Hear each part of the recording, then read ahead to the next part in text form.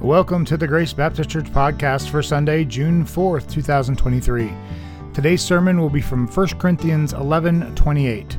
If you'd like to follow along, please go to gracebaptistchurchnc.org, click the current sermons link at the top, and click today's manuscript. Welcome to Grace Baptist Church. Turn in your Bibles, 1 Corinthians chapter 11. I preached a version of this a couple times through the years. But as we take the Lord's Supper today, the topic is just reading the passage and thinking about how we examine ourselves and focusing on the Lord's Supper. And at some point, we will also be reading our covenant together. I'm going to read verses 17 up through the end of the chapter, 1 Corinthians 11. But in the following instructions, I do not commend you, because when you come together, it is not for the better, but for the worse. He's speaking to the church at Corinth there, they're having lots of divisions and things going on there. So that's the context and the way they were taking the Lord's Supper. We'll come to that as we come along. But verse 18, for in the first place, when you come together as a church, I hear that there are divisions among you, and I believe it in part. For there must be factions among you in order that those who are genuine among you may be recognized. When you come together, it is not the Lord's Supper that you eat. For in eating, each one goes ahead with his own meal. One goes hungry, another gets drunk. What? Do you not have houses to eat and drink in? Or do you despise the church of God and humiliate those who have nothing? What shall I say to you? Shall I commend you in this? No, I will not. For I received from the Lord what I also delivered to you, that the Lord Jesus, on the night when he was betrayed, took the bread. When he had given thanks, he broke it and said, "This is my body, which is for you. Do this in remembrance of me." In the same way also he took the cup after supper, saying, "This cup is the new covenant in my blood. Do this as often as you drink it in remembrance of me. For as often as you eat this bread and drink this cup, you proclaim the Lord's death until he comes. Whoever therefore eats the bread or drinks the cup of the Lord in an unworthy manner will be guilty concerning the body and blood of the Lord. Let a person examine himself then, and so eat of the bread and drink of the cup. For anyone who eats and drinks without discerning the body eats and drinks judgment on himself. That is why many of you are weak and ill, and some have died. But if we judged ourselves truly, we would not be judged.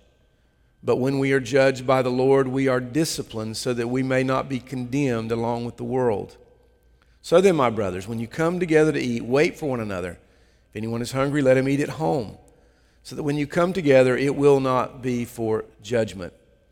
About the other things, I will give directions when I come." Let's pray together. Heavenly Father, thank you for another time when we can gather together as your people and remember our Lord's death by doing the most beautiful drama and application that you've given to us in the Lord's Supper. I pray today that as we look at this text, that you give us ears to hear and eyes to see truth, that we would be taught. I pray that as we remember our Lord's death, that he would be more beautiful to us today than he was yesterday. I pray that Jesus would increase in our lives and that we would decrease. Father, I pray that you would just give us great grace this morning. In spite of me, I pray that you would work greatly as we look at this text and as we take the Lord's Supper this morning. I pray these things in Jesus' name. Amen.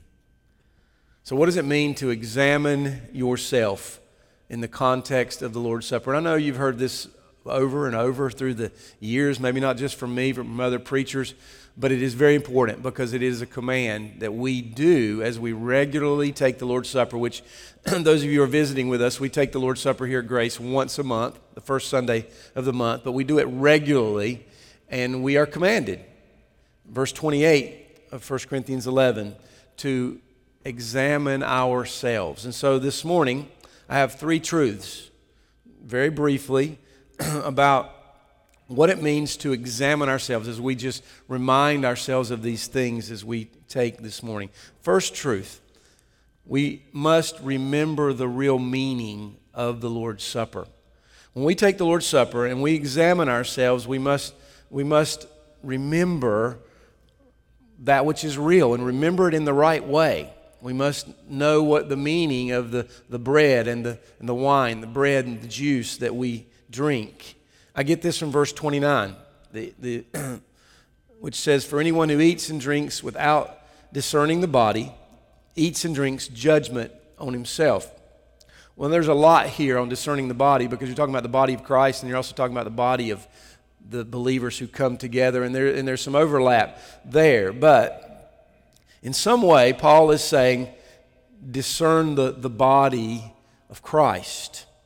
In other words, I think here he's saying, understand what it means to take the Lord's Supper together. The bread that you are eating, the wine that you are drinking, has a very clear meaning. They represent the body and the blood of Christ and what He did on the cross. That's what we remember as Christians. There's really nothing more important than to do exactly what Jesus has told us to do, is to remember the cross.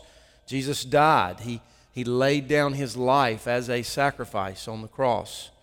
And we know the Corinthians were guilty of not remembering the true meaning of the supper because of the way that they were acting. And we can never move the way we live away from what we believe, because what we believe is played out in the way that we live. And so Paul was saying, I know you're not getting the meaning here because of the way you're acting when you come together. And so I think to the Corinthians, at least to some of them, it had become a formality. And so this was evident in what we read. They were having divisions. They were not discerning the body of Christ. Their actions were selfish, unloving, and I think very divisive. Look at verses 17 and 18. But in the following instructions, I do not commend you. So he's saying, I don't say what you're doing is right here. Because when you come together, it is not for the better, but for the worse. For in the first place, when you come together as a church, I hear there are divisions among you, and I believe it in part.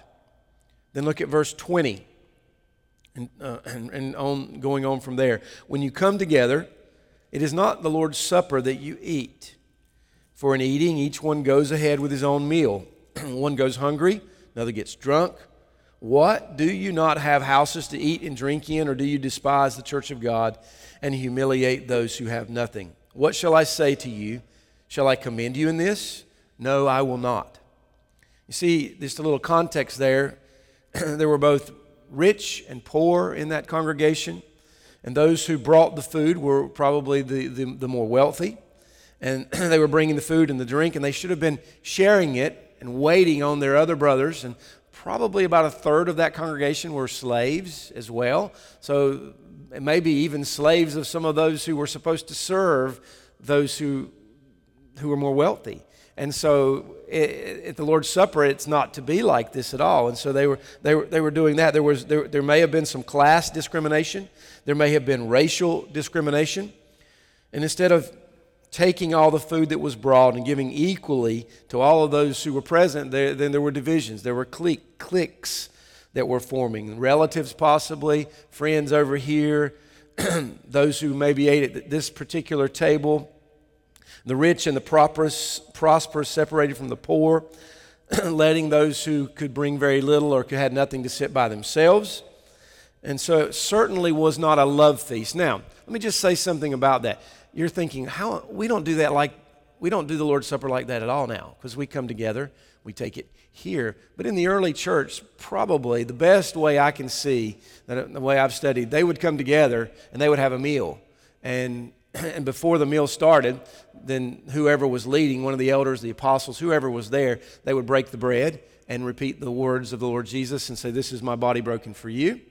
And then they would begin the meal, and they would have the meal together, and they just have a normal meal, and they would sit and chat and talk for a period of time together, and then at the end they would take the wine there, and this is the cup of the new covenant, my blood, and they would repeat that. So would be the supper.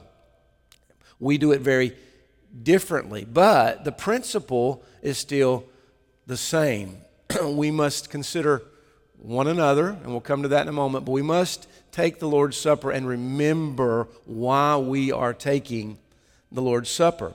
And so in their context, Paul was saying, what you're doing is just a meal. In fact, it is not the Lord's Supper at all. And so look at verses 29 and 30. He says, some were eating and drinking judgment upon themselves, and some were weak and ill, and some even died. So at this point, Paul is very upset at what was going on there and very angry. And it amazes me too when you think about the Corinthian church, all of the mess that was going on there in a church, and then all the instructions that came from Paul and others, and just amazing the grace of God there, that you would think that even Christians could act like the way they were acting. But Paul is very upset. And it's as if he is saying, can you not discern the meaning of the supper and what Christ did for you? What are you doing, or what you are doing is not Christian at all. What you're doing is a mockery, I think Paul was saying. In fact, it's no communion at all. You have the ceremony, but you do not have the reality.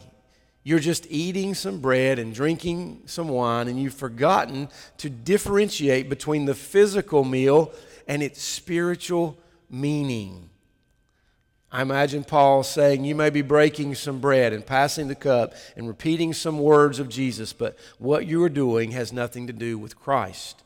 Therefore, remember Christ. Remember what he did. Remember his death, what it accomplished. And that's what we do today. We're not just coming and just drinking and eating and moving on. We remember the death, particularly the sacrifice, for God so loved the world that he gave his only begotten Son, that whoever believes in him would not perish but have everlasting life. We today are here as Christians, and we remember Christ laid down his life as a sacrifice. And if you are a Christian today, then your sins are covered, all of them. What you did this morning, if you may have sinned yesterday, the week before, and all the way back, all of your sins are covered, and going all the way forward. You remember we talked about last week with Rahab when there's a big debate on whether she, when she lied to the spies or not, whether that was justified. Well, the New Testament doesn't speak about the lie so much. The New Testament says what she did in faith. And so we have faith today in the death and the resurrection of Christ, and the person and work of Christ. And, whether our sins are something that we've actually done deliberate, that we repent of, or whether we don't even know how often as a husband or a wife, where your spouse has come to you and pointed something out to you, and you did not even know that what you were doing, and then you've looked at Scripture and you go, that's a sin. You don't even know it. Well, our faith is below it all, is mixed with good and bad. We don't even know our own hearts. And there's so much more motive that goes into things. Why am I doing things? And I just, even thinking about my own self, just my affections. And we must ask ourselves even today as we take the Lord's Supper, how are your affections? How is your love for God and his Son these days? But Christ has covered all of our sins, and we remember that today. And if Christ has covered our sins, then we act and we eat together in this way differently. So therefore today, as we take the Lord's Supper, we must remember the meaning. It can never become a formality. If so, we will do essentially the same thing the Corinthians did. We must remember what the Son of God did, especially his death on the cross. And when we do this properly, then we will not be guilty of what was happening in the Corinthian church. So that's truth number one. We must remember the death and remember it in the right way and understand what the Lord's Supper means as we take it. Number two, examine yourself. I get this directly, as I've already shared in verse 28. Let a person examine himself, and then so eat of the bread and drink of the cup. I think it's pretty simple. But there may have been some confusion over what Paul means, or may be confusion today, over what Paul means when he says, examine yourself.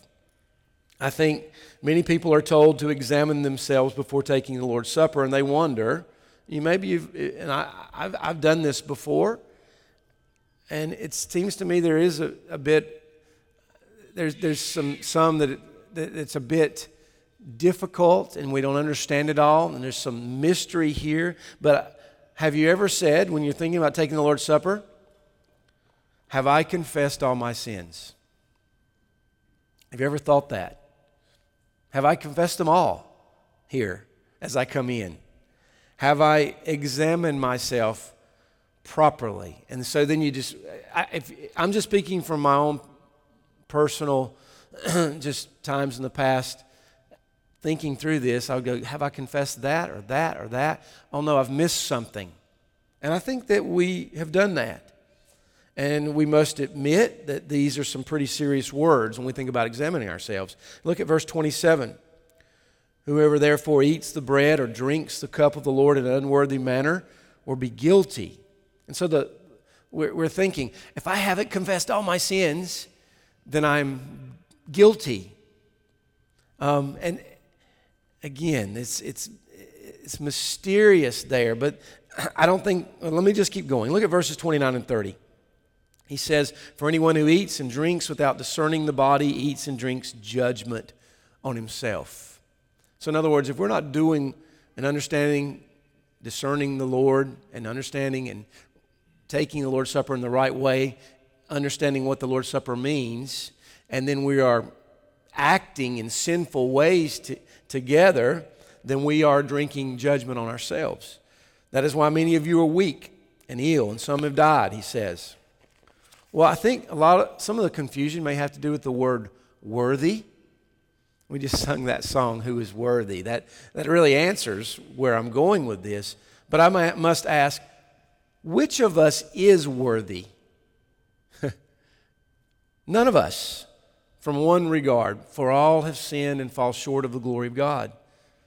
That God would speak and allow any of us as sinners in this room any sinner to hear him is absolutely amazing. I feel like the Apostle John, when in his vision he saw the throne room of God, and it just goes right along with the song today. Listen to these words.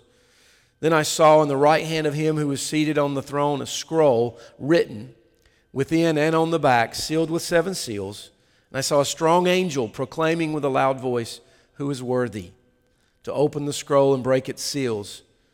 And no one in heaven or on earth or under the earth was able to open the scroll or to look into it. And I began to weep loudly because no one was found worthy to open the scroll or to look into it. Then he heard these words, weep no more. Behold, the Lion of the tribe of Judah, the Root of David, has conquered, so that he can open the scroll and its 7 seals. So let me take a moment to say, if you are a Christian today, Christ is worthy, and if you are covered by his blood, then his worth has come to you. So that is why we can take the Lord's Supper even as sinners, okay? But our sins are covered by the blood of Christ. Christ is worthy. That means that, as Romans 8:1 says, if you are a Christian, there is therefore now no condemnation because God has condemned his Son. And by faith, if we trust in him, he has taken the condemnation that we deserve. And that's what it means to take the Lord's Supper. That means that, are we worthy to take the Lord's Supper? Yes. if you are a Christian and by faith have looked unto Christ, repented of your sins, then you are worthy to take the Lord's Supper. If you believe on Him, if you've received Him, then Christ has become a curse for you. This is what we remember. He was crushed by God on the cross. He took all the wrath that your sins, that my sins deserved upon Himself, that we would not have to endure what most of the world today endures and will endure for eternity. And this is what the Lord's Supper says to us. Jesus says, "This is my body, which is for you. Take and eat." So, in this passage, Paul is not saying that we must in some way become worthy, because Christ is worthy. He's talking about how we take the Lord's Supper together, and that's for another time. But he's not saying that we must in some way become worthy in our own value to God in order to take the Lord's Supper. Christ is worthy. And in Him, we are worthy. And so remember the context. The Corinthians were sinning by not making a difference between the supper and its meaning. It had become a formality. They were not following the example of Christ in the ways they were acting one to another. So they were saying, I'm a Christian, I'm following Christ, I believe on Him, but then they were turning around and going exactly against the commands of God on how they should treat one another in the body as they take the Lord's Supper. They were guilty in this regard, verse 27, concerning the body and blood of the Lord. And God was judging in the form of discipline and chastisement. Some were weak, some were ill, some even have died. And then verse 31, but if we judged ourselves truly, we would not be judged. But when we are judged by the Lord, we are disciplined so that we may not be condemned along with the world. I believe this verse, or these verses, are teaching us that we should judge ourselves. Okay? God will discipline His children. Okay?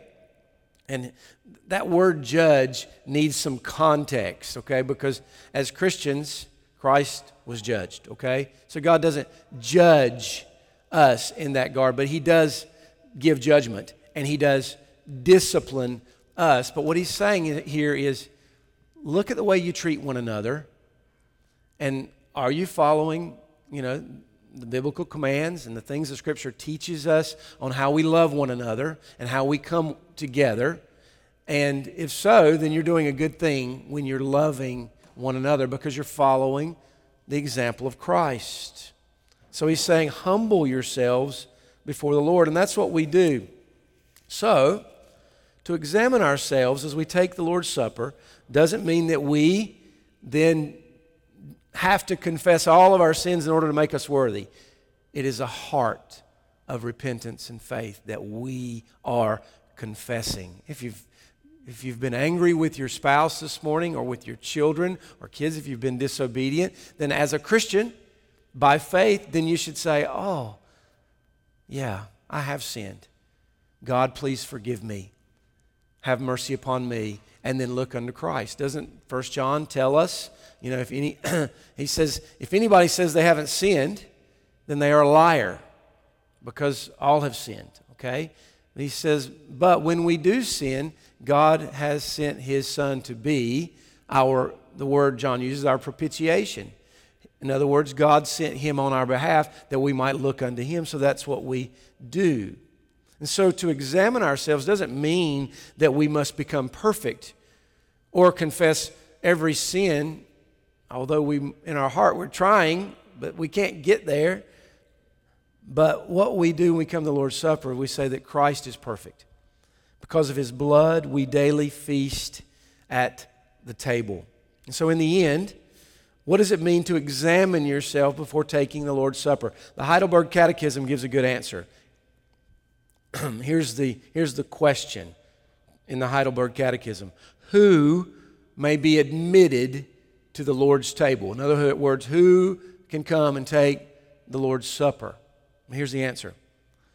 Those who are displeased with themselves because of their sins, but who nevertheless trust that their sins are pardoned and that their continuing weakness is covered by the suffering and death of Christ, and who also desire more and more to strengthen their faith and to lead a better life.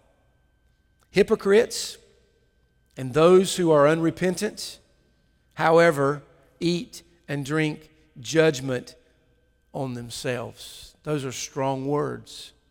Even for some of us who might come in here and continue to name the name of Christ and say, I'm a Christian, but then tomorrow and the next day and the next week and the next week continue to do the very same things that you know are sinful against God, and then to continue on in such things. And I know that again, when I look at my own heart and I go, wow, how often do I commit the same sins? And we're all at different places in our sanctification, and God knows our hearts, and that's why it's very hard to know the heart, because there is great sin in all of us. But it still is a warning, because when we go to other places, and I'll repeat this a little bit later, Paul says to test and see that you are in the faith. And there are lots of places. Make your calling and election sure. In other words, look and see. And so that's what we do. The Christian's always thinking, oh, I'm such a sinner, but I want to repent. And that's what we do. And we do repent. It's a heartfelt repentance that never goes away. So yes, confess your specific sins. If you've sinned against your brother or sister, go to them and say, I've sinned against you. If you've sinned against God in your heart, nobody knows but you, then today, confess. Say, God, have mercy upon me. We do that, but we certainly can't confess them all. At the same time, our hearts are repentant, trusting in the finished work of Christ as we examine ourselves. So as far as worthiness is concerned, I think it goes back to truth number one. The motive of our hearts and the way in which we treat one another shows the worth of the gospel. It's similar to what Paul says to the Philippians in 1:27. Only let your manner of life be worthy of the gospel of Christ. Christ is worthy, we are not, but in Him we have His worthiness. In Him our lives show forth the gospel. And so the way that we take the supper shows the worth of the gospel, particularly His death. So that's truth number two. Truth number three, love the body of Christ. So first one is remember the real meaning of the supper. Don't let it be a formality. Two, examine yourselves. Three, love the body. Look at verse 33. Wait for one another. So then, my brothers, when you come together, wait for one another. Consider one another. Consider those sitting next to you in the body of Christ, the church here. And do this in light of what Christ has done for us. So we particularly do that, brothers and sisters, in our home groups as we pour our lives out into those who come and meet, every other week throughout the year. We do this particular in our home groups. I know we come here on Sunday mornings and you sing together. It's a great time of corporate worship, but and we do speak for a few minutes afterwards, but it's harder to do that if this is all we were doing in the body. And so I would say that where, love one another is played out is not so much just, I say, sitting here beside you. Of course, if you see your brother or sister has a need, then ask them, how can you pray? How can you think with them through things? How can you help them? But it mostly works its way out in our home groups. And so the best example, the best explanation that we have on how we are to love one another, I get from Philippians 2, 1-7. Listen to this. So, if there is any encouragement in Christ, so today are you finding any encouragement in Christ? Of course, as a Christian you are. Any comfort from love, any participation in the Spirit, any affection and sympathy. In other words, are these things, do you hate to say the word feel, but do you feel these things? Do you experience these things? Is this the truth that is happening in your life when you think about grace, and you think about your home group, and you think about the people of God? I mean, is there any comfort that comes from your brother or sister in Christ? Is there any participation in the Spirit? Any affection? If so, verse 2, Paul says, complete my joy by being of the same mind, having the same love, being in full accord and of one mind. Do nothing from rivalry or conceit, but in humility count others more significant than yourselves. Let each of you look not only to his own interests, but also to the interests of others. Have this mind among yourselves, which is yours in Christ Jesus. Here's the example. Who, though he was in the form of God, did not count equality with God a thing to be held on to or to be grasped, the ESV says, but made himself nothing. This is talking about the Lord Jesus, in essence, God, his deity, the glory that he had before the foundations of the world, thinking about his incarnation coming to earth. God took on flesh. So he says, though he was in the form of God, did not count equality with God a thing to be grasped. This is humility, to come and die for sinners. Not just die, but to take on flesh and to live the life that he lived. But he made himself nothing, taking the form of a servant, being born in the likeness of men. That is our example, brothers and sisters. You see, one of the evidences that we are in Christ is this: we love one another and we consider one another. So that's our truths for this morning. As we transition into the Lord's Supper, let me just give a summary and ask, how can we examine ourselves? How are we examining ourselves? First, if you are not a Christian and you've heard the gospel for the first time today and you believe, I'm not a Christian, but I want to be a Christian and I believe what I'm hearing, then I would say, look unto Christ. Repent. Come talk, if it's a child, talk to one of your parents. If it's someone else, talk to someone you know is a Christian. Come and talk to the elders. Also, if you are a non-Christian here, the Lord's Supper is for Christians, so you really have no business if you know you're not a Christian. And we often have non-Christians in visiting with us.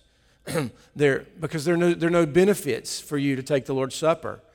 The Lord's Supper benefits God's people, those who have faith. And if you take the Lord's Supper and you're not a Christian, you're just doing what we spoke of earlier. You just got the formality without the meaning. But if you are a Christian today, and I share this every time we take the Lord's Supper, if you are visiting with us, we do practice open communion. If you are a Christian and you are not under discipline from another church, you're a baptized believer in Christ, we welcome you to come and take the Lord's Supper. But as a Christian, if you are in Christ this morning, there is really nothing that should keep you away from taking the Lord's Supper.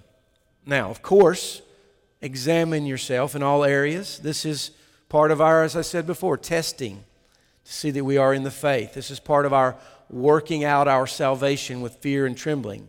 But if you are a Christian today, rest assured, if you are coming to Christ in repentance and faith, your sins are nailed to the cross.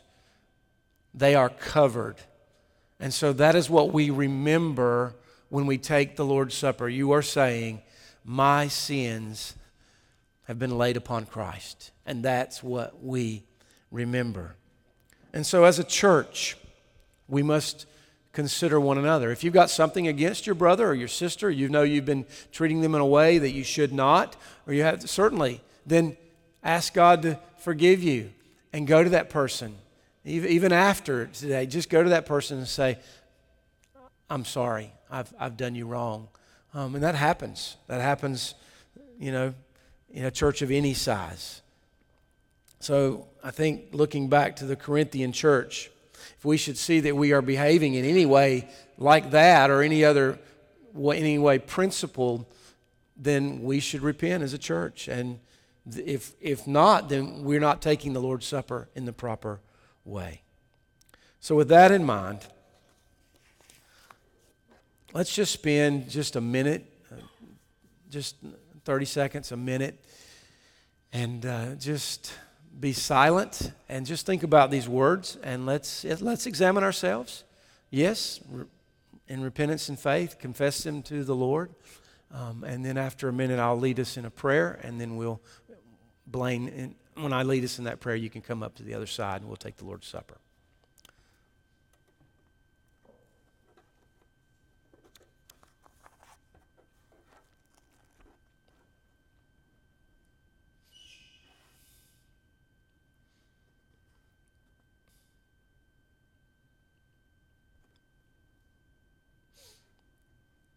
Heavenly Father, thank you for sending the Lord Jesus. All of our hopes, anything that we desire to be good, any promise that you've made towards your people, Father, towards this world, is found in Christ. We are seated with Him in the heavenly places. We are no longer dead in our trespasses and sins, but Christ has taken our sins upon Himself. Father, we are your children, and we give thanks today. Thank you for the Lord's Supper, and what a beautiful command for us to follow in this drama of the Lord's Supper.